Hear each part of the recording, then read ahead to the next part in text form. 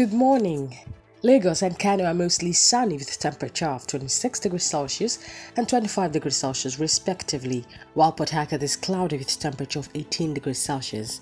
This is Niger in 5, and I am Atisi Fortune. Here is today's summary.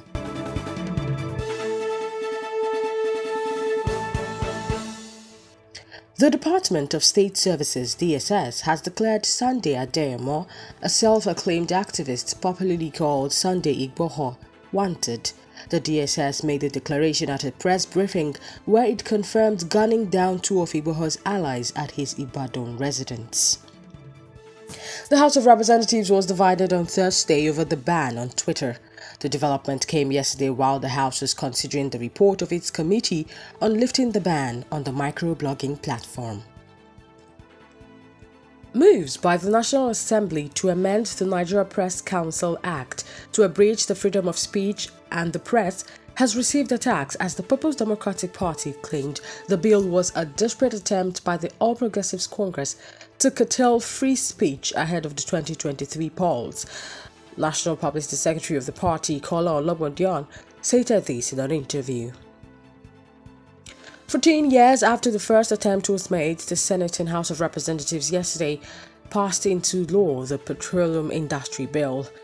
The Senate also approved a 30% funding mechanism for Nigerian National Petroleum Corporation (NNPC) profit to fund exploration of frontier basins in parts of the country where search for crude oil in commercial quantities is ongoing. The federal government said it has launched a manhunt for collaborators of the leader of the indigenous people of Biafra, Nnamdi Kanu, and will prosecute them irrespective of their status in the society. At a press conference in Abuja yesterday, Minister of Information and Culture, Lai Mohammed, revealed that Nigeria's intelligence and security agencies, in collaboration with countries, rearrested the fugitive.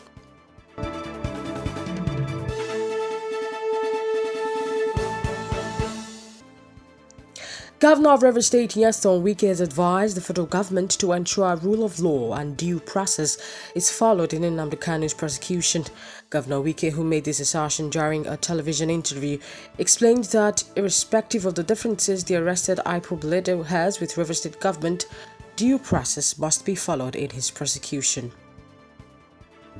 An Ekiti State High Court sitting in Ado-Ekiti on Thursday sentenced a cleric, Prophet Olakoye Oni, to life imprisonment over the circumstances that led to the death of a woman who came to him for spiritual healing. Justice Abiodun Adesodu sentenced the cleric to life imprisonment for manslaughter. An Ekiti State High Court sitting in Ado-Ekiti on Thursday sentenced a cleric, Prophet Olakoye Oni, to life imprisonment over the circumstances that led to the death of a woman who came to him for spiritual healing. Justice Abiodun Adesodu sentenced the cleric to life imprisonment for manslaughter.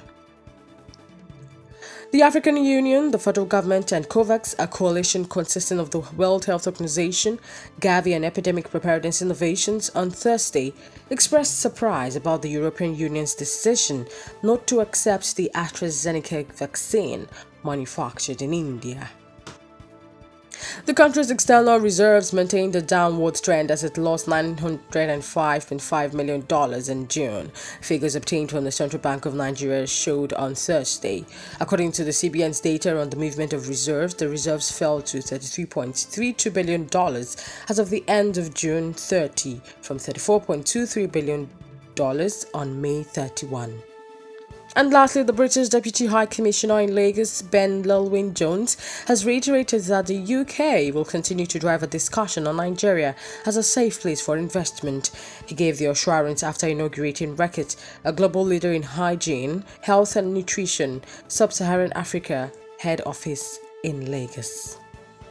And that's all for today's sizzling news. Thank you for listening. Do have a productive day.